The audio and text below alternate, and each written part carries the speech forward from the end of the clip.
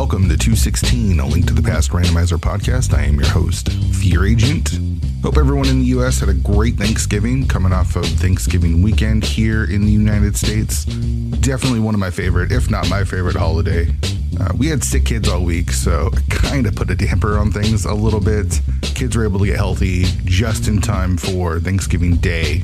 So had a nice dinner with the family. Really enjoyed it. Love Thanksgiving. Love Thanksgiving. Love football. All three games on Thanksgiving were excellent to watch. That was a lot of fun. So big NFL fan, and it was a great day for the NFL.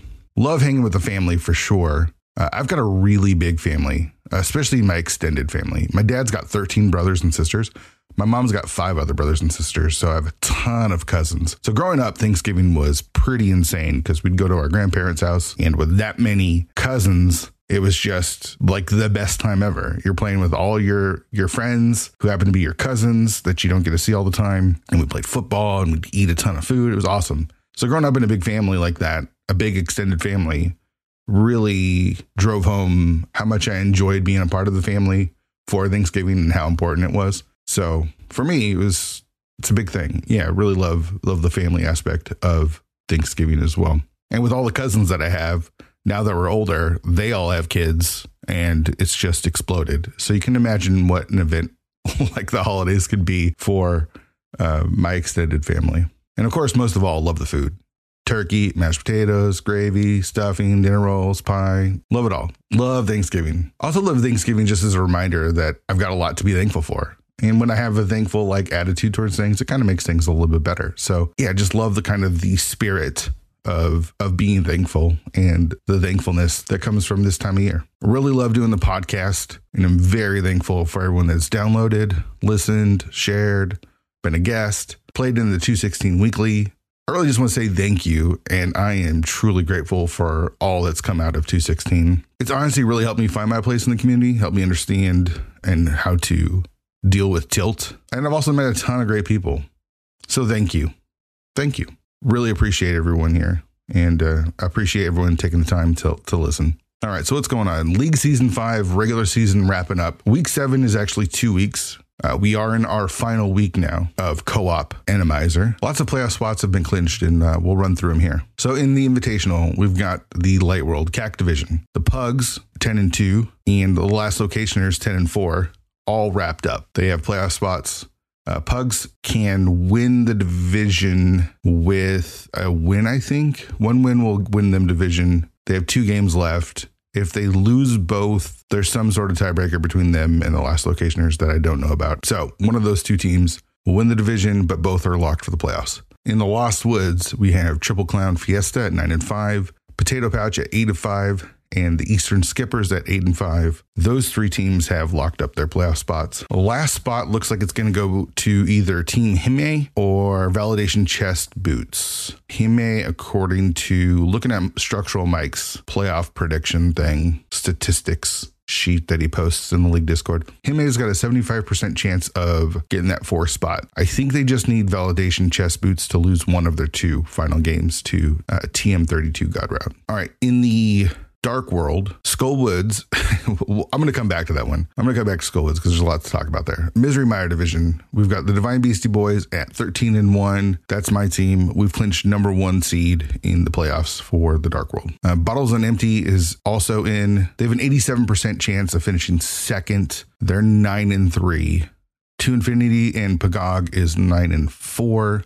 And then the 4th place team, also with a playoff lock, is Don't Forget to Track Us at 7-6. So the Misery Mire division is set. Okay, back to Skull Woods. Okay Dudes is the only team that has clinched a playoff spot and first place in their division. They're 10-2. There's one team that's not making the playoffs, and it's the missing playoffs team, formerly Sphere Affinity. They've been relegated, which is insane to me. P-Train, GFE, and Sabotender relegated from the Invitational. Didn't see that one coming, but they're missing the playoffs. Next up is He Came From. They are currently 5-7, and they have a 6% chance of making the playoffs. So they still have a shot, but it's unlikely. Go, also 5-7, based off of tiebreakers. They have a 15% chance of making the playoffs. So unlikely. Then we have 3 teams currently with 18 points. Beats from the East are 6 and 7, so they have one more race to do. WJPDTB is 6 and 6. They still have 2 races to do. And JKLOL is 6 and 6 with 18 points, and they still have 2 races to do. And then Be Gone Pot is 7 and 5, and they still have 2 races to do. So there's going to be a lot of stuff settled here. So WJPDDP, I'll never get that name right, is racing Be Gone Pot. JKLOL is facing Go. OK Dudes are playing He Came From, and Missing Playoffs are playing Beats from the East. And according to Structural Mike, Be Gone Pot has a 92% chance of making the playoffs.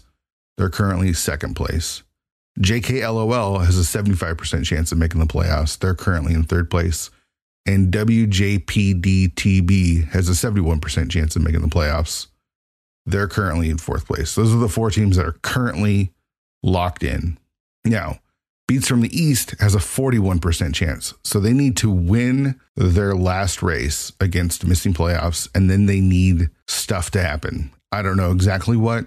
They're on the outside looking in currently, but they have a shot. So there's 4 teams for 3 spots. Technically, Go and He Came From can still sneak in, but realistically, it's those 4 teams vying for the 3 spots. It's bananas. Yeah, playoffs are going to be fun. So the Invitational will be off next week. There'll be a week break for Invitational, and the Open playoffs will start next week. Now, in the Open, top 2 teams from each division will clinch a playoff spot. If you're the first seed, you get a bye week. Then wildcard entries to bring the total to 12 in each conference are added to the playoffs. Currently, in the Pendant Conference, Farm Friends at 9 and 4, Crystal Roller Crew at 9 and 3, Asai at 9 and 4, Kabuki Hundo Activist Department at 9 and 4, Amish Paradise at 10 and 2, Aga's Backup Dancers at 10 and 3, and Past the Picanha at 9 and 3 are all locked for the playoffs. And that means there are 5 more spots available in the Pendant Conference. In the Crystal Conference, Blue Trinex Group at 11 and 3, Great Name Pending at 10 and 4, Rage Against the Manettes at 9 and 4, Spoiler Luck at 9 and 5. The German team with the volleyball problem, I can't pronounce their name, is 10 and 2. No Shovel, No Go Mode is 10 and 2. Reliable Archery Aces is 10 and 2. Die Nyssen Gregor is 9 and 4. There's 4 more spots left in the Crystal Conference as we wrap up this final week of the league. So excited about all of it. Playoffs are super fun. And I know the Open doesn't get a ton of coverage during the regular season just because there are so many matches. But I do know that Speed Gaming will pick up a lot more matches during the playoffs since there aren't as many matches being played. So it'll be cool to see the Open coverage on Speed Gaming and the ALTTPR League channels, as well as the Invitational playoffs. So I'd like to hear some predictions. Who do you have as the favorite in the Invitational? Is it the Divine Beastie Boys with the 13-1 record, or are we going to go out in the first round? Pugs are obviously a super strong team and is definitely going to be one of the favorites. The Last Locationeers with Scottish Brave, Structural Mike, and Zen Arcane cannot be underestimated. They won their Invitational spot last season and have shown that they're one of the best teams in the Invitational. So love to hear who you think is going to be in the finals in both the Invitational and the Open. I can't make a prediction in the Invitational because I'm on one of the teams. And if I predict my team to win, it sounds awful. And if I don't predict my team, it sounds awful. So I'm going to stay away from that. So I'm not going to make any predictions for the Invitational this season. But I'd love to hear who you think is going to be in the finals. All right, that's a lot. Let's get to the show. Today on the show, we've got Buane. Buane was someone that when I first came up with the idea of doing the show, I was going to try to get on early. We're in season 3. I wish I got him on earlier. Buane is just one of those guys that, as I talk about in the interview, I was one of the first people that I really looked up to in the community. He was an approachable person, kind of an everyman, right? Really good at the game. He didn't have the clout as someone like Andy did, right? Like Andy is super approachable too, as you get to know him, but he's like a celebrity in the community. Buane is just an everyman. He's a Clark Kent, but he's got the Superman powers. And so I was really drawn to Buane early on, and I was very excited to get a chance to talk to him. And we had a great conversation. I loved hearing from Buane. Buane's got lots of opinions. Buane's not afraid to share those opinions and is very mild-mannered through it all. So it doesn't come off abrasive, but it has some strong opinions. And I love hearing what he has to say. And I love that he was able to get the chance to come on the show and share it. Before we get to the interview, though, I do want to talk about the bonus episodes that are available to all Twitch subs. Again, I mentioned this last episode, but if you are subscribed to my Twitch channel, twitch.tv/fearagent_, you get access to a special channel in the Discord, and I post 10 to 15 minute long bonus episodes that are available exclusively to the subs there the same day that the episodes are dropped. I want to remind everyone will have access to these episodes. I'll release them at the end of the season in one giant episode. But if you want early access to these bonus episodes and you want to support me in the show, subscribe to my Twitch channel and you can get access to those episodes. All right, let's get to Buane. All right, Buane, I'm super excited to have you on the show for multiple reasons. I really value your opinion, but you were like one of the first people that I really looked up to in the community when I first got here. It's like, oh, I want to be like Buane because I don't even know how long you got into the community before I did. And I guess we'll find out here, but it felt like, wow, this guy has gotten really good really fast. And I kind of want to be like him. So thank you so much for coming on here, man. Well, first off, thanks for having me. It's been great to listen to all of the episodes.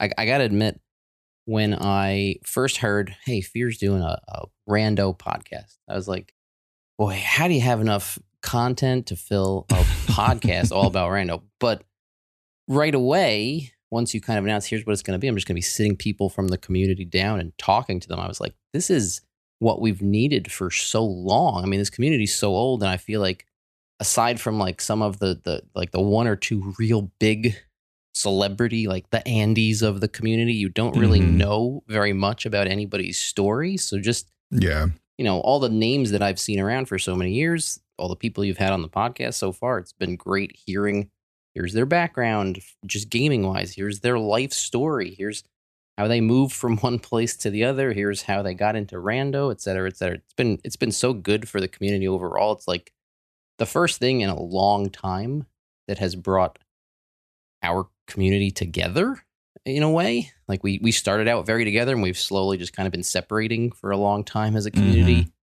So this has been really, really awesome just to, kind of be on the sidelines and binge through when I've got some free time. So shout out to you for, for doing it in the first place. I think we can just wrap the show up. I think that's it. That's a fantastic outro. Thanks for having me. Yeah. It's been a blast. Peace. Yeah. I mean, that was the goal. And you always kind of hope that you can accomplish the goal. Because honestly, the more I'm in this community, the less I give a shit about Link to the Past Randomizer. And I think you and I can relate on some of that levels. It's like, it's a fun game, but you can burn yourself out with all the racing that you do. But it does bring a lot of people together. And like you said, there's been people just sort of find their groups, right? And so back in the day when I started in 2018, everyone was playing together because that was the way you raced. And now it's fragmented, and that's fine. That's kind of whatever, but it just feels different. So yeah, I'm really excited to hear other people's story, and I'm very excited to hear your story because again, you're someone that I looked up to like almost immediately, just like the way you handle yourself. This is just gonna be a compliment fest. I guess we're gonna run out real fast, but until we do, it's gonna be real feel good. It's actually funny because you invited me on the show, and I was like, oh, I'd love to, and then I'm like, feel guilty because I put the podcast down and I haven't listened to a bunch of the season 2 episodes. So I was like, this is perfect. I've got a long business trip coming up. I'm going to spend a lot of time on the plane. I'll download all the episodes I haven't listened to. I'll burn through them just so I can be like, yeah, I'm definitely staying up to date. I'm listening to the podcast. And I felt so guilty because one of the first ones I loaded up that I hadn't listened to was Matt's. And Matt spends like 10 minutes saying such great things about me. I'm like, I'm sitting here not listening to his episode until like the last day, like catching up on the homework assignment or something like that. So, it was not the first time that my name came up on some of the interviews. So I felt a little remiss, like I'm not following along with all the stories, and yet here these people are saying great things about me. Here's you saying like you looked up to me early on in the community. So, look, it's. We all had those first people like that we found their channels or they were racing a lot. If you came on board the rando scene in late 2017 to mid to late 2018, I was streaming every day, so I could understand how you'd find like my channel or whatever. But I've tried to I'm old like you. Like we're pretty old. I don't think I'm, I think I'm a couple of years younger than you, but I'm 38. So I've been online for a long time. I know what I like to watch online, and I know like the people and streams who I don't like to watch, and I've tried to like emulate that in when you feel yourself getting too angry or emotional or upset or tilted or whatever. I'm like, I really don't want to be doing this on stream because these are the guys I don't like to listen to on stream. Not that everything has to be relentlessly positive, but you just try to be real because people can tell when you're not being real. People can tell when you're just faking a reaction for clicks, or when you're trying to, you're really angry, but you don't want to display any anger or get mad or something like that. So just be real. And I don't have any time or patience for the other way. So. Right. Yeah. And we only know them through the streams, right? So it's like you get just a fraction of who they are.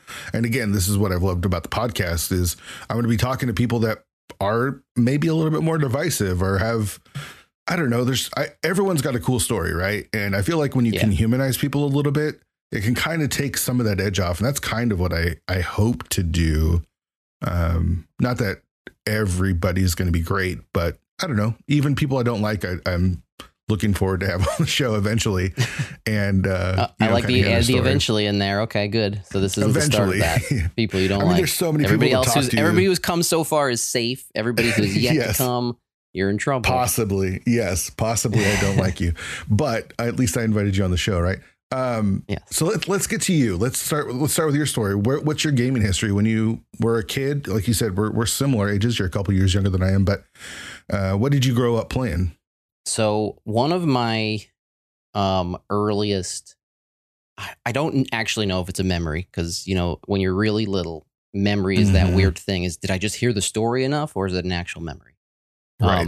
But I can remember, for whoever that's worth, sitting around my grandfather's house. Somebody had just purchased an NES, and all my aunts and uncles, my mom was the third child of 8. So I have a lot of aunts and uncles on that side of the family. All my aunts and uncles sitting around my grandfather's living room playing the Nintendo, trying to get Mario past World 1-1. And so somebody takes the controller and they run into the first Goomba, and they pass the controller to the next person, and they run into the first Goomba, and then they pass the controller and they run to the first Goomba. And then somebody finally jumps over the Goomba and falls in the first pit or something like that. So I have a very vivid memory of that. So my gaming goes all the way back to the NES and Super Mario Brothers and Legend of Zelda. And I can remember playing games like playing Mario 2 before going to, elementary school. And, telling my mom, like, I'm pausing it here. It's time to go to school. Don't turn the game off. I'm going to play more when I come back. Stuff like that. So it goes all the way back to the NES. Played a lot of NES as a kid. It was basically like video games and sports were just my life as, for the first 15, 16 years of my life. And then less sports and more video games, I guess, at that point. Sure. But so the NES was my favorite system.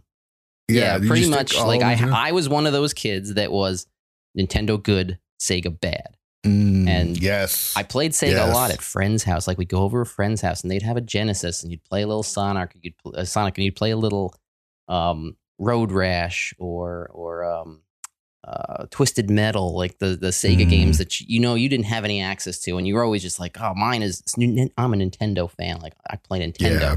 But, as long as I'm here, I'll play a little bit of Sega on this. Right. Toe Jam and Earl was that for me. Like, I always wanted to play Toe Jam and Earl because it wasn't available on the Super Nintendo. But I thought it was like the coolest game that I didn't have. Yeah, like the Super Nintendo. Oh, yeah, that's... there's a lot of like the Genesis catalog that I have never even really been exposed to. If it was at a friend's house and I played it for like one playthrough for an hour, then I was lucky. I eventually did like on emulator or whatever, went back, played a bunch of the Sonics and stuff like that. But a lot of that catalog is unknown to me. When I was 9 or 10 is when the Super Nintendo came out. And so like that was then the dominant, even more so than the NES. That was like, because I was Blockbuster age. So every week we're going to Blockbuster and we're getting a new game. And that was the Super Nintendo. I was like, basically from the start of the Super Nintendo's lifespan to the end of it, I was getting a game from Blockbuster every week or two and playing a new game. So I've played so much of that catalog, more so than any of the others. And that's, after that, then it becomes more just a homogenous, N64, eventually like PlayStation 2 after, in there, GameCube. But I kind of transitioned to mainly PC games after a long enough time. Like once I started playing games on the PC, I'm woefully behind on my console games. Like even Zelda wise, the last Zelda I played was Wind Waker. I have not played a Zelda entry since Wind Waker, despite being a pretty GameCube big one? Zelda. Yeah. Exactly. Oh, wow. It's been a long time. I haven't owned. I actually have a Switch now. I actually won a Switch in a contest, and I have played it for a total of. I probably got it almost about a year ago. I've played Tetris 99 maybe a total of like 6 times. I think I bought Breath of the Wild and I have not booted it up yet.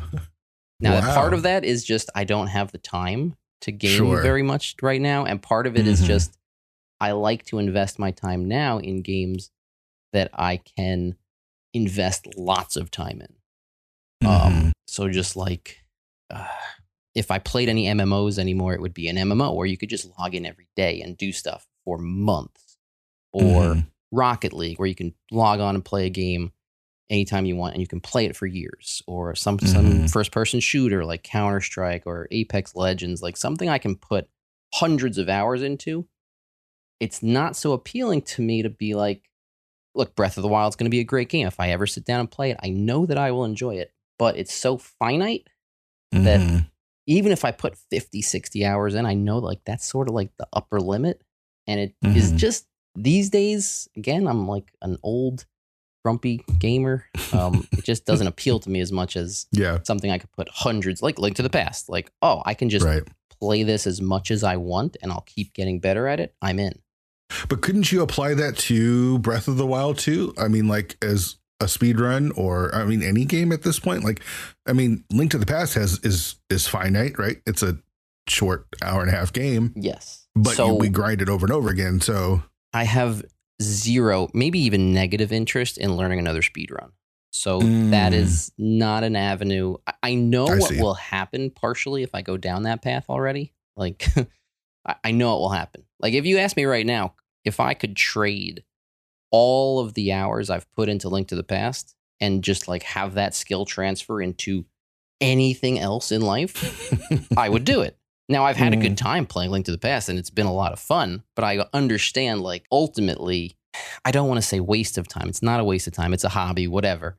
But like if I just put the 5,000 hours that I've played Link to the Past into learning to play the guitar, I would, I couldn't sit here and say I would not be as happy. I might be more happy. It certainly would be more transferable as I, continue to live my life and get older or whatever. So I am not interested in really like, and if I did sit down and play another speedrun, I would want to be the best or close to the best at it. So it wouldn't be like, I don't think I could satisfy. Exactly. Yeah. I wouldn't be able to satisfy myself with just, like I learned this speedrun and I can beat the game pretty quickly now. So I have no interest in another speedrun. And I just like, I have finite resources when it comes to time to game. So like a game that I can put time into and then know that if I have to put it down, it'll still be there for me to play and enjoy, 2 years from now, the same as it is now. And all that I did kind of continues to build and get better. So like skill-based games like that. I played a lot of StarCraft 2 back in the day. It was kind of the same concept. Like, a game I could put lots of time into and get better. And I see myself doing this for a year or 2 years or 3 years. So I don't know quite when I crossed over into that mindset, but that's certainly how I prefer to pick and choose my games these days. Is it also because you can just pick it up and then also put it down, right? Like maybe, or is it because like games like Breath of the Wild or anything have some sort of like story element where here's the start, here's the end, and that's it. Is that more along the lines of why you're not eager to invest time into that kind of stuff? I need to hire somebody to like psychoanalyze me to figure out what's going on, because I really couldn't give you a good answer. I really couldn't. I've thought about it like briefly here and there and just been like, I know that when I think about playing those types of games, I don't have the interest. But I know that those are great games, and I know they probably more often than not would be good experiences, because I can afford to sit there and wait 3 months and be like, oh, everybody bought this game and loved it. But now I'm going to buy it and I'm going to love it too. Yeah. And it's not like I'm spoiling myself. I'm not really watching tons of Twitch streams or anything like that. So I know with a high degree of confidence, I could buy something and like it. I'll give you an example. Actually, one of the more recent, again, this is probably like 10 years ago, if maybe more, Portal 2 was one of my favorite video game experiences that I've ever had. And that game's like 8 to 10 hours long. And I know that there's other games like that out there that I could probably partake in. I feel like it all comes back to the fact that I've got a lot in my life right now that interferes with gaming, and sticking with something that is a known quantity that I've either already put lots of time into or know when I pick it up that it's something I could put endless amounts of time into. Like this, I could pick it up and this could be the last video game that I ever play. I'll just only play this for the rest of time. That sort of is more comfortable to me, I guess, in my brain right now than I have to pick up every good 40-hour game and play them all to completion. Yeah. That feels more treadmill-like. And I know it doesn't make any sense. I understand. I'm trying to put all of the pieces together because what you're saying, I relate to it in a lot of ways. I used to play Madden, like back in the day, like in the early 2000s to like 2008. I would just grind Madden. And this is pre-playing it on, there was no internet version. Right. You wouldn't play against people. So you just do like franchises or whatever and try to build the best franchise. And I remember just dominating that game, and the franchises are endless. The years keep going. And at one point I'm like, what the fuck am I doing? Like, I've just spent so many hours making my team the best on the hardest level, and it doesn't end, and I don't know where I'm going. But I got to that point where I'm like, oh, I can't do this anymore. So almost like in a reverse way, I like those games that are a little bit more finite, so that I know that I'm right, that there is an end to it, so I don't have to pour my time into it. I think your way makes more sense than mine, to be completely honest. Like, that's way more easy to understand than my stupid idea. So I look, at some point I guarantee you I'm going to play Breath of the Wild. I'm going to pick up and play one of these other really good RPGs, Disco Elysium or something like that, and be like, this is really good. I should have played this earlier. It's like picking it up is the hard part. Like playing it for that first time, it's like, well, how do I fit this in? I'll just keep doing these games that I'm already doing. Sure. So as you started moving into the PC games, what was the first one? And then what kind of really sunk its teeth in you? Was it StarCraft? There was definitely some StarCraft early on. So I was in high school and I had a computer maintenance course when I was, 15 or so. So this is probably like 1997, 1998. Somewhere around there. And not everybody in high school in the late 90s had a computer class. So that was pretty fortunate that we were being introduced to things like that in our high school. We had a computer maintenance class, and all we really did was we built computers, networked them together, and played StarCraft 1 for like 10 minutes until the class ended. And then we would leave and we would do the same thing. We'd come back tomorrow. So StarCraft 1 had a place in our like circle of friends where it was just this fun game we played. I never played it competitively. I never watched it. I actually try to watch it now, and it's just impossible to watch. I don't know how people watched that game, or really like any computer game from the late 90s. It's just very neither here nor there. Anyway, there's a lot of better competitive games to watch these days, in my opinion. But when StarCraft 2 came out, that was a thing to jump in because of StarCraft 1. The very first computer games I played were on an AOL service called GameStorm. That you had to pay an exorbitant fee per hour to play in. I don't remember what the rate was, but it was dollars per hour to play, to log into this service and play these games. And one of the games that was available was Aliens Online, and I was like a 14-year-old, 15-year-old who, liked the movie Aliens. So, here's a shooter based on aliens. I'm going to go in. And it was a multiplayer. It was a first-person shooter. With no mouse support, so you had to like look around with the keyboard.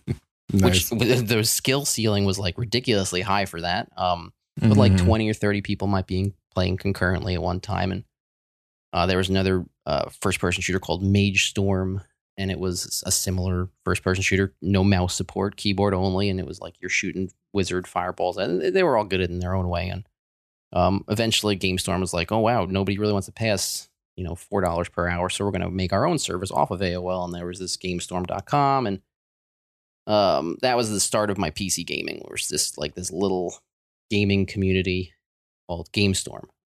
After that, I played EverQuest, and that was it. Once I got into EverQuest, that was my first MMO. It was right before WoW. I was never a WoW player because I was an EverQuest player. Mm-hmm. And until Link to the Past came along, that is probably the game that I put the most hours of my life into. So don't know if that's a good or a bad thing that it's now been eclipsed. Yeah. Was that? But did you move on to EverQuest 2 when that came out? Or was that sort of like a migration thing? Played that for a month. Yes, I did. I played that for a month. I was the age that I am, I was extremely online right around that time. So I was in a guild pre-release for EverQuest 2, and everybody's super hyped about it. We're hanging out, talking EQ2 all day. And I played about a month of that, and it really just came nowhere close to scratching the same itch as EQ. And so over the decades that EQ has been a thing, and they've had progression servers from, the official, Sony's release, progression servers, come back and play EQ, and you come back and you play a little bit. And they've had emulated servers, and you go on, you kind of recreate those glory days. But so I've been back and forth probably 4 or 5 times in my life, just to and from that game. And because I was your first, if you're into MMOs, I don't know if you played that much WoW or anything like that, but people who got into WoW is their first MMO.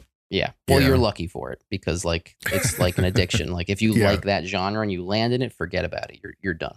What's nice for me is because I got into one that's so old and stupid. Nobody really makes MMOs like that anymore. So I don't have to worry about getting hooked to the newest one, because if I go and play Final Fantasy, for example, it's fun and I play it for a tiny bit and then I'm not for me, out of here.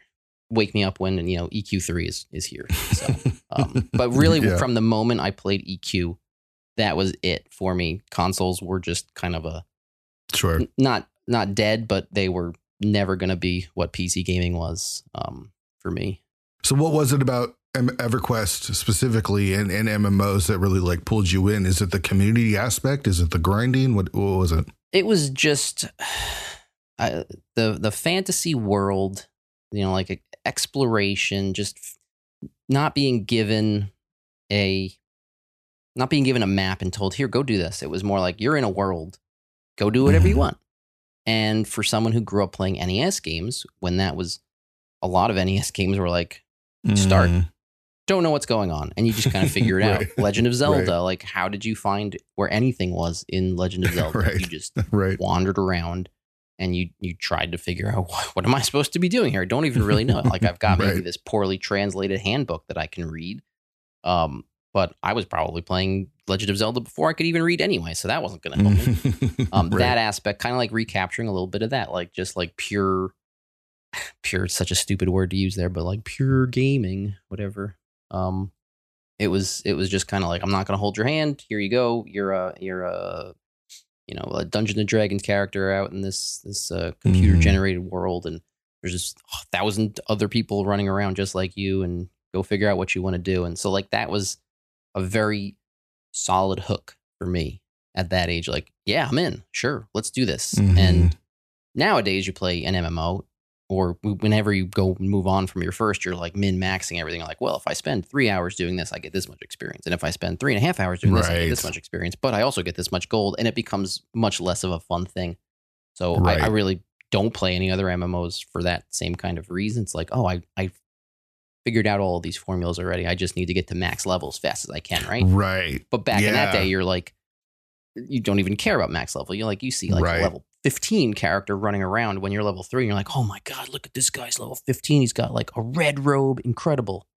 So it's just that unknown. I don't know what's out there beyond that pixelated mountain, but I'd like to find out.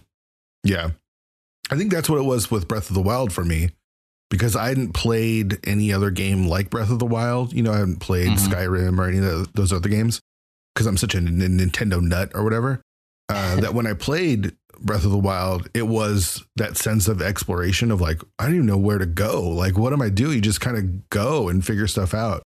that you're talking about with EverQuest, that I had that same, experience playing Breath of the Wild. So I understand the appeal of not having your handheld, and also not super worried about like, how fast can I level up? Right. Like that is so annoying about games nowadays and this is my old man hat speaking, right? Like I'm gonna put my very old man hat on and complain about games these days, but it's not the same. It's just not quite the same. Like I played Magic the Gathering growing up and there was no internet. You'd have to buy like magazines to like get deck list ideas and stuff. And now when a new set comes out, I don't play it anymore, but when a new set would come out, everyone, by the time it was out, everyone already knew all of the best cards and all of the best decks. And it was like, what's the point anymore? There's no like exploration or finding anything. You remove that little bit of mystery. Yeah. There's something fun about identify exploring. with that. I did not announce when I was putting my old man hat on, but I basically showed up to this to this episode wearing it. So mine's on as well. I tried to disguise the fact that I'm an old man, but you're right. It's been on the entire time. All right. So what about streaming? Did you start watching YouTube or Twitch through different games before Link to the Past? It was StarCraft 2 when they were doing a lot of stuff on Justin TV. Okay. So I would watch a lot of StarCraft 2, watch a lot of, I actually don't even remember like what specifically I watched, or if like, did they even have personal user streams on Justin TV? I don't remember those days that much. I just remember I watched a lot of StarCraft 2 competitive. A lot of Day 9 was big. If you were in the StarCraft 2 community, you watched a lot of Day 9 stuff. But he was more towards the YouTube side of things and not the Justin TV / Twitch side. I don't remember exactly when they flipped over to Twitch or, if anything even really changed for me, or I just kept doing the same stuff. But Twitch was almost exclusively for me StarCraft 2. That's the only reason I was there. It's the only thing I was watching for probably the first couple years that I was even on the platform. Did it move on to anything else, or was it then Link to the Past that kind of got you? So yeah, there's like a period of mystery. All I can tell you is at some point I landed on Speed Gaming channel, and they were playing not Link to the Past, but they were playing Zelda 1 Randomizer. And I was in the stream. It was probably early 2017. And I think there was a Zelda 1 tournament happening at that same time. So I tuned into some game for that Zelda 1 2017 spring tournament. And I said, holy shit, this is the greatest thing I've ever seen. Because Zelda 1 is one of my favorite games. And if you can just randomize where everything is in Zelda 1, you get to play Zelda 1 brand new whenever you'd want to. Like, whenever you want, you can just, I want to play Zelda 1. I wish I could erase my memories so I didn't know where anything was. Well, you can kind of do that with the randomizer. You can just be like, randomize where all stuff is. And now I got to go figure it out again. Yeah. So I said, this is the greatest thing. I have to play this. I have to follow this tournament. This looks so amazing. This is so fun. And I'm sure that led me to stumble onto Link to the Past Randomizer. And like everyone else you've had on this show, when you stumble upon Link to the Past Randomizer, the first thing that strikes you is like, this game is designed to be randomized. In a way that even me looking at Zelda 1 Randomizer and going like, this is the greatest thing I've ever seen, to just like probably a couple weeks later seeing Link to the Past Randomizer, I'm like, oh no, this works even better. This is even better. Like, look at how perfectly all these things line up. So I don't think I ever even tried back then Zelda 1 Randomizer, because I so quickly stumbled into Link to the Past.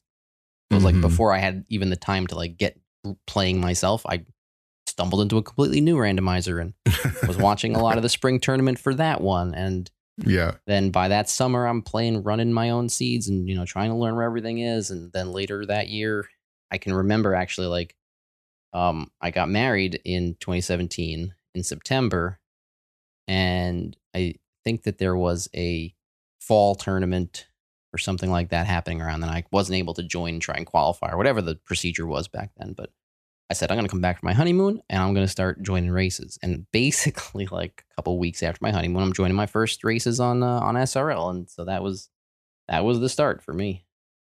So this is late 2017, you said? Yeah, I think my first SGL race was like early October in 2017. SRL.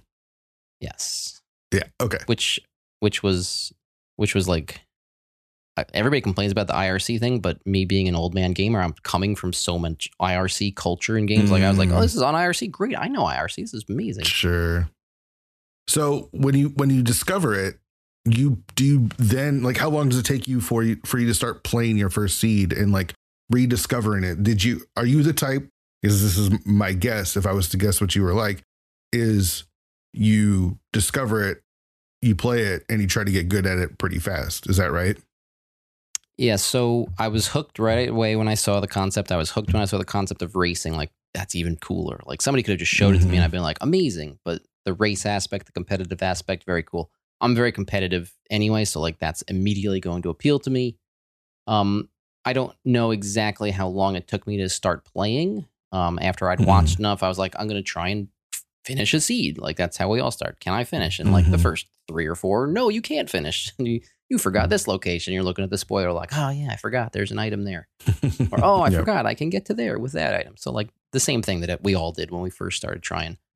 So that was probably the summer 2017. Then, like I said, then the whole wedding's happening, honeymoon, come back, and like, guess what, wife? I'm going to start playing video games online. Oh, let me tell you, she's very happy that I discovered Link to the Past randomizer. Let me tell you. Sure. Yeah. Hope she never. So how'd that first race go? Do you remember? I don't think it was too bad. I do remember finishing. I've probably pulled it up on SRL before. I should have looked it up now because just so I'm educated in my own history. But I'm sure it took me over 2 hours. I'm sure it was bad. I'm sure I lost. Maybe I didn't get last place or something like that. But I definitely had reached an okay, acceptable skill level just playing my own seeds. I probably played like 30, maybe even 40 seeds before I jumped into the competitive side. So I was not awful. I mean, I was awful, but not to the point where like I can't even finish seeds. Right. So I had gotten to a pretty respectable level for a first time racer, but I'm sure it took at least a few dozen tries to start paying dividends in a race. Did you find your community in the rando community, like your people, pretty quickly, or were you kind of isolated and just kind of like, I'm going to do this in the corner type of thing? Yeah, I think I didn't really jump in. I'm much more, let's see how to put this. You're a lone I'm okay wolf. to just kind of sit on the sidelines, like watch. Just I had a lot of people like to watch. Yeah. I watched a lot of TGH. Actually, the first person I ever watched I can remember was Benteezy. Benteezy was like the first stream that I ever tuned into like multiple times. Like, oh, he's playing another one. I'll go watch. And he was good friends with TGH. So there was a lot of like TGH interaction between him. And so eventually I'm watching TGH. And honestly, like I tried to watch like the top players of that time. So a lot of my intro to the community was just watching the top players' streams. So you're watching a lot of Christos. You're watching a lot of TGH. You're watching a lot of El Magus. You're watching a lot of Inknun back then. Kransoon, Ajneb, like the guys who were just at the top by default because like so few of us knew anything we were doing back then. And even those guys really, we had no idea how to play the game back then. So you can go watch tournament matches from back then and be like, these guys were good. Like, what are they thinking? But I digress. I don't think until like 2018, we'd really started to scratch the surface of figuring out how to play. So back then it was just the Wild West. So it was just like me hanging out in the best players' streams, seeing what they did and how they did it. And I liked guys who talked about what they were doing, who explained like, I could do this or I could do this. And here's why I'm going to choose that. So there were some streams that were more focused on that. I tended to gravitate towards the good players who didn't have big stream communities because the bigger streamers, they have to interact with chat a lot. They're not really walking through their thought process so much. And as a newer player, I was just like, I wanted to sponge up as much as I could. So I liked I liked the streamers who were either going to do that in front of their big audience or who, didn't have a really big audience and they were just going to do it anyway. Right. And then there were some guys who didn't even talk at all on their stream, and you just watched them to see like either their execution or what they're doing, but they didn't interact at all. And you still could get some stuff out of that. But I've tried to put that, like, I always really liked streamers who did that with this game. So it's kind of what I've tried to model it after. Like, I'm going to talk through all my options. I'm going to explain what I'm doing. I'm going to figure out loud. And it helps me, honestly, talk about my options out loud. I've noticed, like, I feel like I tend to make more mistakes, smaller routing decision mistakes. Like, oops, I forgot to even consider that when I'm like racing in a tournament, because it's just emote only and I'm not talking. And I'm like, boy, this is not helping me not verbalizing what my options are right now or my choices. So that's happened to me like more than one time. I was like, if I was talking like to just like 4 people right now, I'd probably be doing better, because I wouldn't have forgotten that, Hammer opens up that thing like an idiot. So I've tried to kind of model that off of what I really liked that first couple months of being in the community, watching these guys and just sponging up as much information as I could. Yeah, and you're great at helping runners figure out how to get better. Because I think I learned spooky action from you by being in your stream, just because you're willing to like, oh, like, what the heck is this? I remember when it was like first a thing, and then like, how the hell am I ever going to do that? I had no idea. And you're like, oh, it's not that hard. Just do this. And then you kind of walked it through. So that was pretty cool. So as you are being a sponge and, soaking up all these good runners, did you find that your play level increased pretty quickly? Were you putting a lot of races in, and then did you start joining tournaments? Well, so the first tournament that I joined, again, I missed the spring 2017 tournament, which was like the first ? Maybe not the first, but the first like big post explosion. As rando started to become a real thing. I think the 2017 fall tournament was the big one to that point. I missed being able to play in that, so I joined the Keysanity tournament right after the Keysanity mode came out. It was like December, end of the year 2017, early 2018, something like that. I joined the Keysanity tournament. I had not been racing for very long, but Keysanity was pretty cool. A bunch of us who got real into Keysanity, like when it was a mode, were playing a lot of it, like Big Dunk and Problems IRL. So that's when I started getting into like people like Dunca's stream, like, oh, he likes Keysanity a lot. He's playing a lot of Keysanity. I'm going to play a lot of Keysanity too. So I joined the Keysanity tournament. I did not make whatever the cutoff was. I think I probably went like, if it was 7 rounds of Swiss, which I think it was, I went like 3 and 4 or something like that. But I was definitely really enjoying just the way racing worked. Even when you lose, like, you have things that you come out of with positives, and even when you win, sometimes you come out of a race with negatives. And there's always trying to figure out that like signal to noise ratio, because it's one of the hardest things to do is interpret your results. Like, it's not a binary like you won, therefore these were all correct, or you lost, therefore you made all the wrong decisions. Yeah, it's not binary like that, and it's very, very difficult with a high degree of certainty to figure out what is this seed trying to tell me. Like, maybe it's not trying to tell me anything, or maybe I did make a critical error.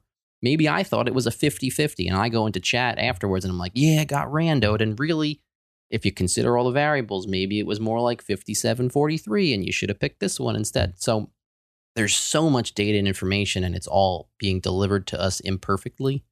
And that's just such a cool hook for me. It's like a living, breathing math problem that you're trying to solve, and it's not solvable, but you're so stubborn, you're going to try. Right. So I joined the Keysanity tournament. Right after that's the NMG tournament. I joined the NMG tournament, start practicing some NMG early 2018.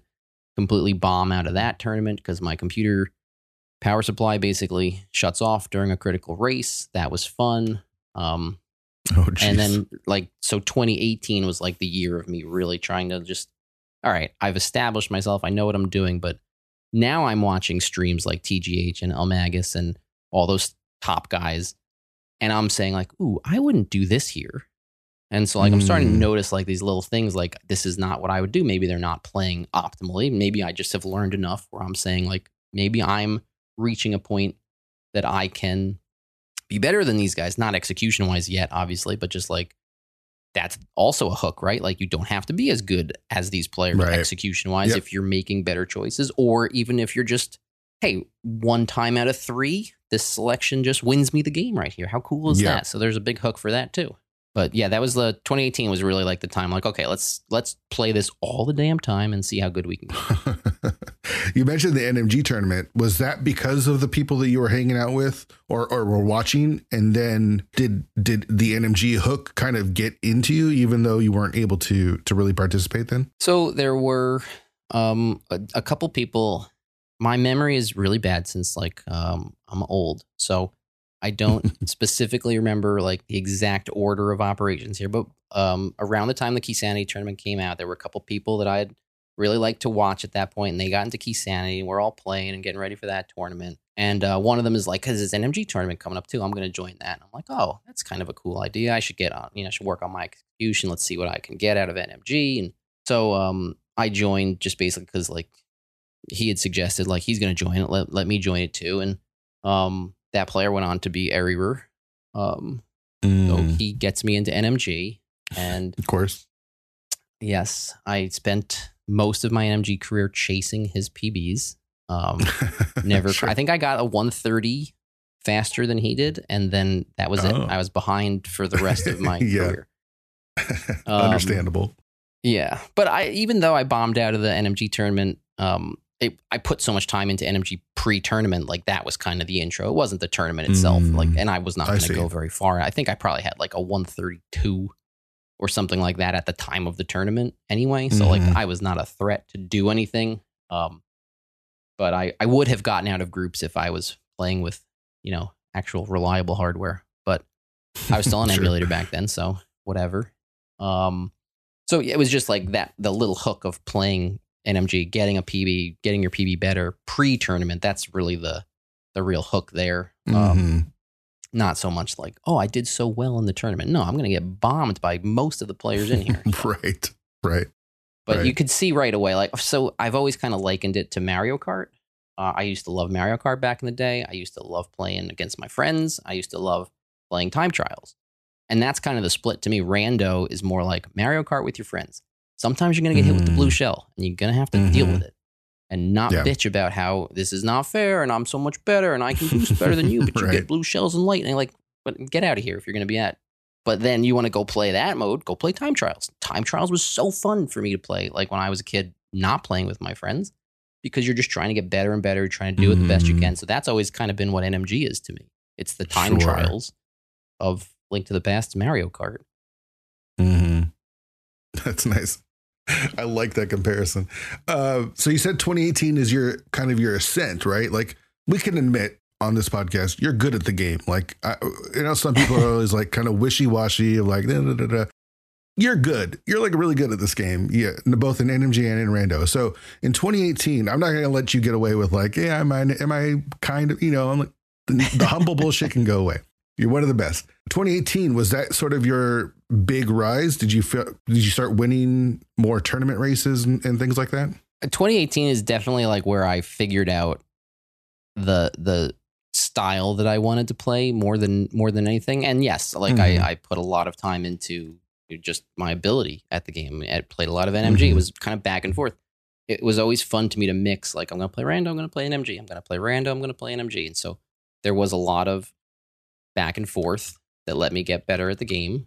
And I definitely don't think I peaked in 2018. I think probably 2019, 2020, I was just a better player from having played more. But sure, 2018 is really like more where I dedicated a lot more time to the game, and just I don't think I saw necessarily the tournament results, because tournaments are always going to be what they are.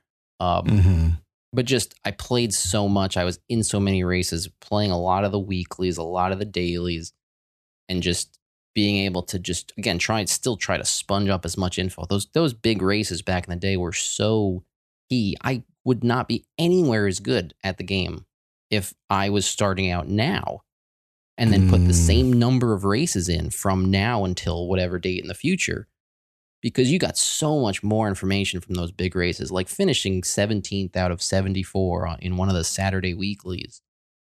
You got so much information there based on your own finish, based on your own performance, based on the meta. You got a better idea of what the overall meta was like in the community, because that's got to inform a lot of your decisions. Like, what is the meta right now? That's kind of where you start with when you're making a decision. Like, I'm not going to skip Kakariko because everyone goes to Kakariko. Forget about the lucrative status of someplace with a lot of items. But if everyone's going to do a thing, you've got to know that before you commit to doing it or not. Right. You just got so much more information than a ladder race. I lost by 12 minutes. What did I really learn? I won by 12 minutes. What did I really learn? I don't know how players who are starting now or starting a year ago are getting as good as they are, because people are still joining the community and they're still getting really good. I would have to find a different way to do it, because the way I did it wouldn't work anymore. Sure. You just didn't have that level of information. You'd have to just have the resources to pick up that intelligence and that ability somewhere else, versus, how I did it, which is basically just being handed to you every time you play the game. Here's more information than you can handle. So there's pre-ladder and post-ladder. You've been around enough time to experience both. Do you prefer the pre-ladder days? This is not indictment of Dunka, because again, the ladder is an awesome thing. There's no denying that, but it's also a change in the way that we race. Because back when I started and you were playing, you mentioned 75 people races was pretty common on a weekend. Even during the week, we'd get 30, 40, 50 people playing. Do you miss those days?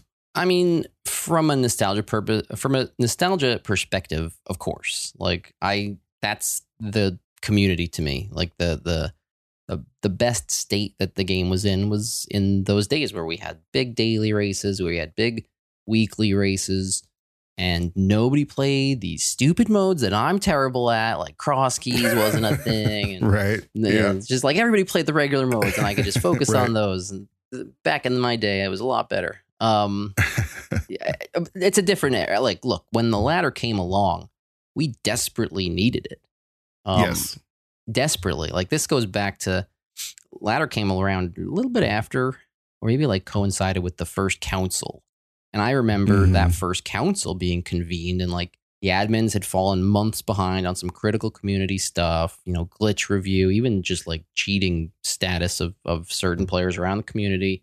We really needed that council. We needed some other people to come in and make some decisions. And one of the things I remember feeling also was we need like to centralize the community again, because it was working really well with, like Christos kind of being the guy.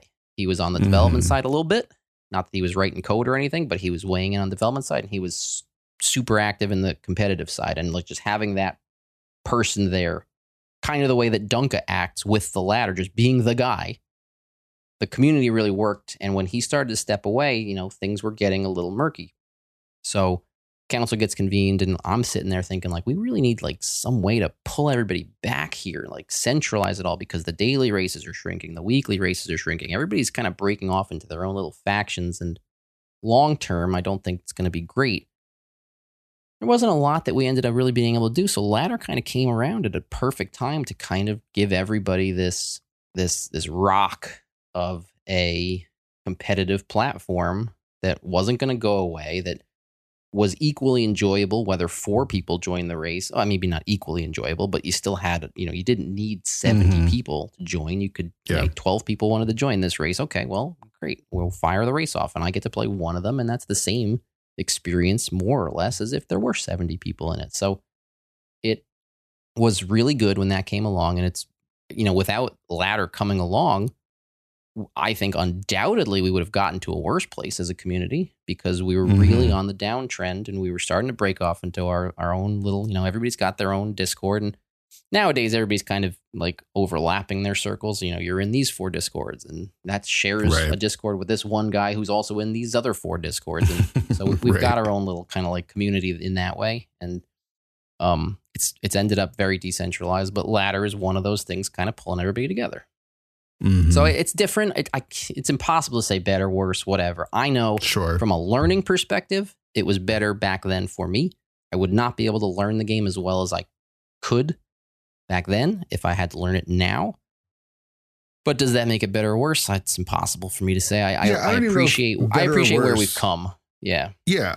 I don't know if better or worse is what I'm saying. I'm thinking more of, do you enjoy the big races as opposed to everyone's racing one-on-one? That undoubtedly I can say. The big races to me is the best way to play this game. And the biggest area we fell down as a community is we never were able to make those SRL points into something. That's what I was going to bring up, because I know you were trying so hard to get a scoring system, because there's D Will and then there's everyone else on SRL. Yeah, I actually don't think D Will's there anymore, but I haven't checked in a while. Well, it's been how long? It's probably somebody else. It's just a new D Will. Yes. So like that to me was why we were starting to lose a lot of people, because look, once you've played the game for a long enough period of time, and you've gotten your share of first, second, third, fourth, fifth place, you've gotten your share of 62nd, 64th, whatever places, you don't really care necessarily, did I get 14th or did I get 34th? And so once that level of care stops going down a little bit, then people are looking also at like, oh, you have to do the stupidest routes in order to win a big race these days. There's no point even playing. Which, by the way, was not really true, because there's not that many seeds that come down to like one decision. But whatever, that became the prevailing wisdom. Like, you have to clown route to win a race. Newsflash, that was really never true, but that's what people started to believe. So that started to kind of like break that down. And if we had been able to kind of pull something together at the top and say, here is, like turn it into a tennis or a golf situation or any other sport competitive event that ranks its players based on matches that are happening all the time. So we had all those matches firing off. Like, the weekly was still pretty popular. The dailies were pretty popular, and you had pickup races that were firing off all the time.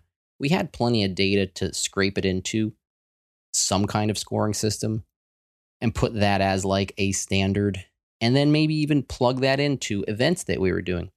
Instead of doing a bunch of qualifiers for the main tournament, why don't we just have a ranking system that takes, here's how everybody's played the last 6 months? And that had the added benefit to me in my mind of like encouraging people to be active in the community and not just disappear and then show up in the tournament. And then, oh, it's tournament time. Okay, I'm going to go back and play. Like, well, we have all these players who are playing all the damn time. Why don't we like give a little bit of a deference to them? So that was my idea. I had a power rankings prototype out there, and I scored it for like 6 months or so as like a proof of concept.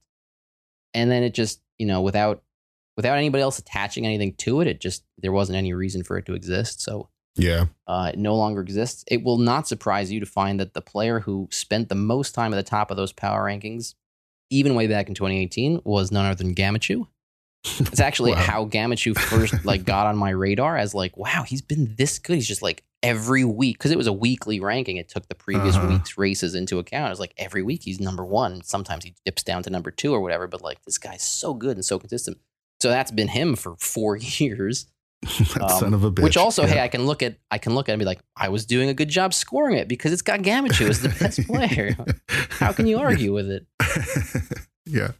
You mentioned the council. When it comes to 2018, 2019, you were one of the more prominent members of the community and were elected as, I think you were a council leader that first season as well. Is that right? Okay. So yes, tell me about your time on that first council. I mean, we've talked about the council a little bit with some of the other first season or first run council members, and how kind of chaotic it kind of was, because we were just kind of figuring out what the fuck was going on. Yeah, so there was a real need for something.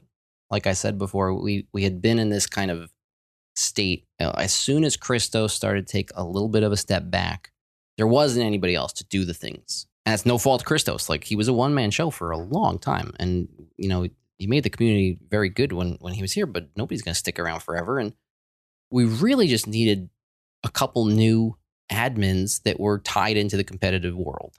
What they came up with was, hey, we're going to do this racing council. And I'm thinking, okay, this sounds fine. It's like admins, but not in name only, whatever. Fine. Anybody that can come on and steer the competitive community, because we've got glitches we have to classify. We've had cheating happening that kind of gone unaddressed for the most part. Like, Mm-hmm. It's not a secret to anybody that was around back then. Like, it was kind of just like the thing you didn't talk about, but we all sort of know that something's going on. Is anybody kind of paying attention? We had like all these like community hit squads running around and like figuring out, oh, this person's definitely a cheater and this person's probably a cheater. And that's not good for the community either. Like, even if those people end up being right about some of them, you don't want that being a decentralized thing.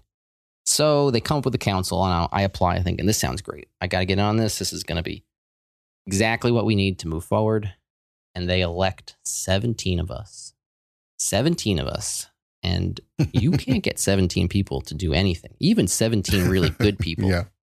It was never going to work. And we were behind the eight ball to start, like I said, because there were things we had to catch up on. And Mimic then Clip there were was new a big things one, that, right? Yep. Yeah. Yep. There were glitches that we were just like, are these going to be good? Are they not going to be good? What are we going to do? And very soon after that, there's like new stuff being discovered in the vanilla side, where we've got Icebreaker and Diver Down, and there's other things that come up very soon. So there's a lot going on in that first council. And we didn't do the best job of it. Like, if we could go back and kind of take more time and figure out what we wanted to do internally. And honestly, if we just needed 5 people. I thought 5 was going to be a lot. Like, just take 3 of us and just have, it doesn't even have to be me. Like, I'm not saying my ideas on what glitches are good or not are any better than somebody else's opinion of glitches. But 17 just was so unwieldy. It was just like trying to get a super tanker, like going fast, but having to pick the direction we were going to go before we got any of that momentum. It was very difficult. And we did, especially with the members that were in it, because not that they're bad members, but everyone there was not afraid to share their thoughts or opinions for the most part. It was a lot of strong personalities. Yes, for sure. And look, we're going to be honest on this podcast. There were people I would not have put on the council in that first council. There were people who applied to the council and in their application said, I don't really want to be on the council, but... Yeah. And somehow that wasn't an automatic exclusion. Like, yeah. So like when you're filling 17 people and some of them don't want to be there and do the job, it's like, we're not really being set up for success. And then there were some mistakes that we made just trying to catch up and trying to get all that stuff done that for sure, like if we could go back and do some things a little bit differently. I tried to, again, my visions were based on kind of maybe how I wanted the council to be and not what it was. Because I didn't think we really needed to do any of the bylaws that exist now, which to me, it's a lot of work went into them.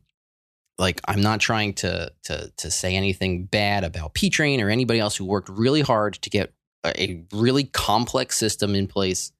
And it's good and it works, and it's utterly ridiculous that it exists and it works. Like, it just, we should not need that to exist.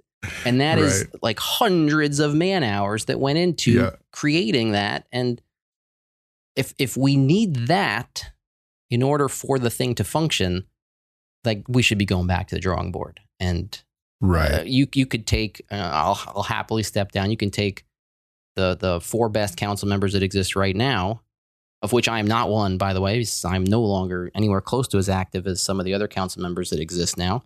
Take the 4 best council members now and just right there. Everybody else, we can all go home. And that just becomes so much more flexible. And not that we have that much to do now as the council versus back then. Right. That first council just, it was not quite a you-know-what show, but it was almost a you-know-what show. Yeah, it was tough because I'm kind of with you where, like, I hate the fact that there's like a contract, like a lawyer written contract to race Link to the Past randomizer. I understand, like, my mind understands why it's there, but I hate it. And that's also one of the reasons why I hated what the league became, is it's so rules lawyered, and it had to be. It grew so big that it had to become that. And I understand that it's the need, but Doesn't mean I have to like it. No, it definitely doesn't. Especially since, again, we're old, so we don't have to like anything, even if it's good. But certainly if it's bad, we're going to let you know. Like, God, this sucks. 100%. Yeah. So through all of this, you're doing the NMG grind, and you currently have a 123. Is that right? I currently have a 123. Yes. Okay. 123.55. So, tell me a little bit about the grind and kind of being a part of that community, because there's a lot of people that play NMG. There's a lot of people that play Rando, and the crossover between the two isn't that big. There's some people that play NMG and Rando, but it's almost like you could count it on two hands, really. You, Airy, Chex. I can think of a couple others. Scoople, but he's kind of on the outs with Rando, as I find a lot of NMG runners tend to do. But so kind of tell me about your experience with that. It's very interesting. There are people who are actually really big in the vanilla community that started in Rando, and there's people who are very big in the Rando community that started in NMG. So it has gone one way or the other. To your point, like the major crossover, like plays lots of Rando and plays lots of vanilla, is not as large as maybe you might think. And you get people who dabble, like DoomTap, super amazing player, has like dabbled here and there in Rando a bit. Right. Yeah, I think he actually got top 4 in one of the recent tournaments. But like not a top Rando player by any stretch, which is, again, no slight to DoomTap. You have to put the time into a lot to be really good at Rando. And there's nothing that means he couldn't be really good at Rando, but it doesn't exactly translate. Just as, the same would be said for the other way around. Like, you can play a lot of Rando. It doesn't mean you're going to be able to get a 125 instantly or something like that. So there are a few of us who've done a lot going back and forth. It helped me, honestly, being able to go back and forth. I think there were probably times I would have burned out on Rando or burned out on the NMG grind if I didn't have, you know what, I'm just going to play Rando for the next 2 weeks. We'll come back and do this later. And you're still getting better at the game.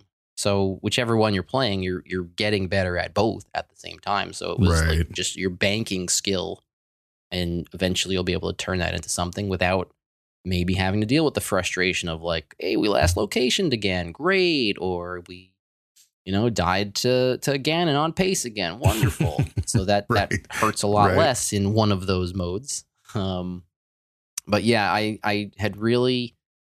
Again, like most of that grind was pre-kid. So like my first kid was born in 2019. And I kind of looked at that as like, okay, his kid's going to arrive. My Rando career is done. My NMG career is done. I'm going to put the game down. And I guess about 1.5 weeks before he was born, I lost my job. So suddenly now I've got a kid and no job, which has its own problems, but it was like, well, now I still have all this time to play Rando and play NMG. And then a couple months go by and it's like, well, now we're locked down in the worldwide pandemic. Isn't this convenient for continuing to waste my time on Rando and NMG? So I ended up putting way more, honestly, years into it than I thought I would once my life started to become more restricted. But yeah, that initial grind down, with all the Rando I had played, honestly, it didn't take long for me to get on a sub 130. And then it was, again, just kind of like a parallel track. I'm playing lots of Rando and getting better. And then I'll, play NMG and a bunch of times and get better.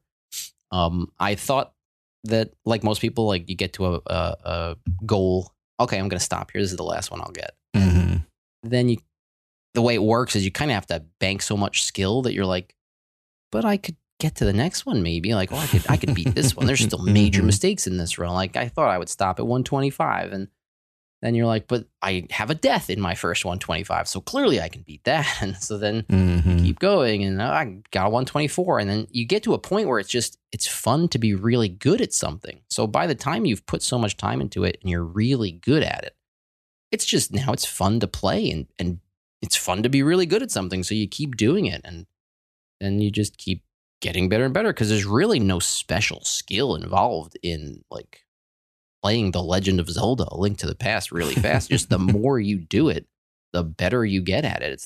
It's simple math almost. Like Eri is amazing at it because he's played it so damn much. And like there's a skill there, yes. Yes, I would say there you could put a lot of time and still not be as good as a lot of runners. It's just that there is a lot of skill there. I guess it's hard for me to kind of separate the two. Like after a certain point, I guess I'll phrase it like this. If you can get a 124, if you could get a sub 125, if you can show that you have the mechanical ability, the timing, whatever you want to call it, and the ability to like focus practice that takes to get there. After that point, there's nothing that you can't do with enough time. I guess is kind of the way I'm trying. So like once you can makes sense. Yeah. And I'm being abstract and I like whatever arbitrary number I want to use here. Sure. Like, if you can get a 124.59, then you can get the world record. You just have to put enough time into it. So like, yeah, if you've tried to play it and you can't break through a certain barrier, and like, I'm still stuck at 131. Like this guy's just saying all I have to do is keep playing. It's not working. Like you're right. That's not the way I kind of wanted to phrase it, but right. At a certain point, it's just a matter of time. Like you'll get better the more you play it. Your standards will get better, and you'll just so like the difference between when I don't think I was any better than when I got my 124 versus my 123. It's just hey, that happened to be another year of playing the game, and suddenly you've got a new milestone. So it kind of snowballs, I guess, right, all the way down. Like I kept thinking, okay, I'll stop because Rando was always my primary focus. Like I wanted to be the best at Rando. There wasn't really. No part of me was like, I'm going to beat Zelna's time one day or anything like that. That was not on the agenda. But the more I played Rando and got better at Rando, the more it made me better at NMG. And I just woke up one day like, my time keeps getting better. So we're going to keep playing this because it's pretty fun. Yeah. And watching you play has been a lot of fun, and watching you do the grind as well. An hour's come and gone. It's crazy. And we haven't got to the last question. So let's get to the last question, which he knows since you listen to the show. Tilt. How do you handle tilt? What's your approach to handling tilt, whether it's at the end of the game or in the middle of the game? So with this game, I like to say that, if you are not equipped to handle the playing perfectly, making every perfect decision, not doing anything wrong ever, like we sort of know the math on that. You're going to win against a standard skilled opponent 80% of the time and no more. Like, even if you're making every right decision, doing everything correct, not making any mistakes, you'll still only win like 80% of the time. You're just not going to break through that number. So you have to be equipped to be like, it's just going to happen sometimes. And you're not going to play perfectly, by the way. So you're probably not going to win at 80% if you keep playing and playing and playing regularly skilled opponents. You're going to win less than that. So you got to be ready. You have to have it in your mind. I'm going to lose this much. This many times there's going to be something bad that happens. This many times I'm going to die on the way to Ice Rod Cave, and the big item's going to be an Ice Rod Cave, and I'm going to say, it's probably nothing. I'm not going back. It's going to happen. And if you're going to get if it's going to get to you, you're playing the wrong game. Now, that said, getting angry is fine. Like better than keeping it bottled up or not understanding why you're pissed off. Be pissed off, but understand why you're pissed off. Like, I'm mad this happened because, like, for me, I have an enormous ego, and it's a fucking problem. And I try to be aware of it because it's like, man, you really don't need to feed your ego here. I really don't need to go into the stream of the player I just played on ladder so I could see their reaction when they finished, and I'll rewind their VOD. Oh, they finished and they lost to Buane, and like get their reaction from that. Like, that's just my ego. And I've done that plenty of times. And probably other people out there have done it too. So, for sure, I know my ego is an issue. So I got this. I have a big ego, and I try to be aware of that as a flaw. Like, oh, okay, this is my ego. I don't need to do this. So if you talk about a lot about mental health. I think a big part of mental health is understanding. Like, here are my flaws. Here are the things I need to work on. I understand they're going to be a problem sometimes, but I will be aware of them to better enable myself to deal with that problem. So, like. Yeah, if you've got, I can't handle losing. I can't handle last location. I happened to lose. Like, I lost to Hitsu. Like, I want to, jump out the window. Right. This is the worst thing. Understand where that's coming from. Just kind of be like, all right, listen, I'm playing this game. I'm going to lose sometimes. That sucks. Find a way to find an outlet for it. Like, all right, I've had it with Rando. Time to go play NMG. Like I said, that was a huge one for me. Like, there were absolutely times I was like, well, I just lost three races in a row. Not playing this for the rest of the month. And that's on one hand childish, and on the other hand, like, it's saving myself from having to like almost come to terms with why I'm upset at a stupid video game from 1993. Right. Like, we got to understand that anything we're going to get mad at in any video game, but especially in this video game, is going to be childish at its heart. So, go in with that knowledge. Yeah, but your emotions aren't child. I mean, maybe, right? No, they're like very anger. real. It's There's okay nothing to get wrong angry. with being angry. Yeah, it's nothing wrong with being angry. And I think the thing that you said that really resonates is being aware, right? Know that this might trigger me, right? So how do I handle those triggers, and how do I find ways to where I'm not taking out on my opponent, calling them a luck sack, and you know what I mean? Like that kind of bullshit where it's like, yeah, I'm pissed I lost.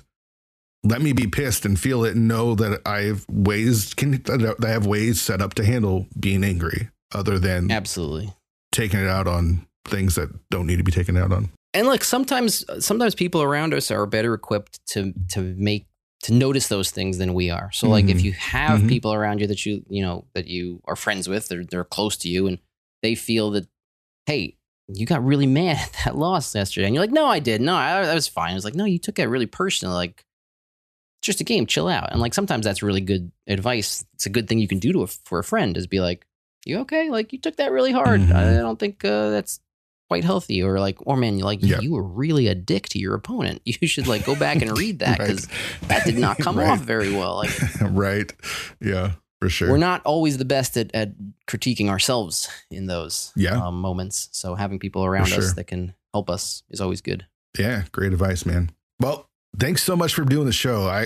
This was when I was coming up with people to have on the show, your name was high up there. It sucks that it took me until season 3 to get you here, but I'm glad you that's okay. were able to do it. Let's be honest. Like, I play the game way less now than I used to. So should I have even been on this season at all? Like, when all is said and done, I might be your season 3 guest that has played the least during season 3. So it feels, it's just an honor to be on here at any point. There's so many people in the community.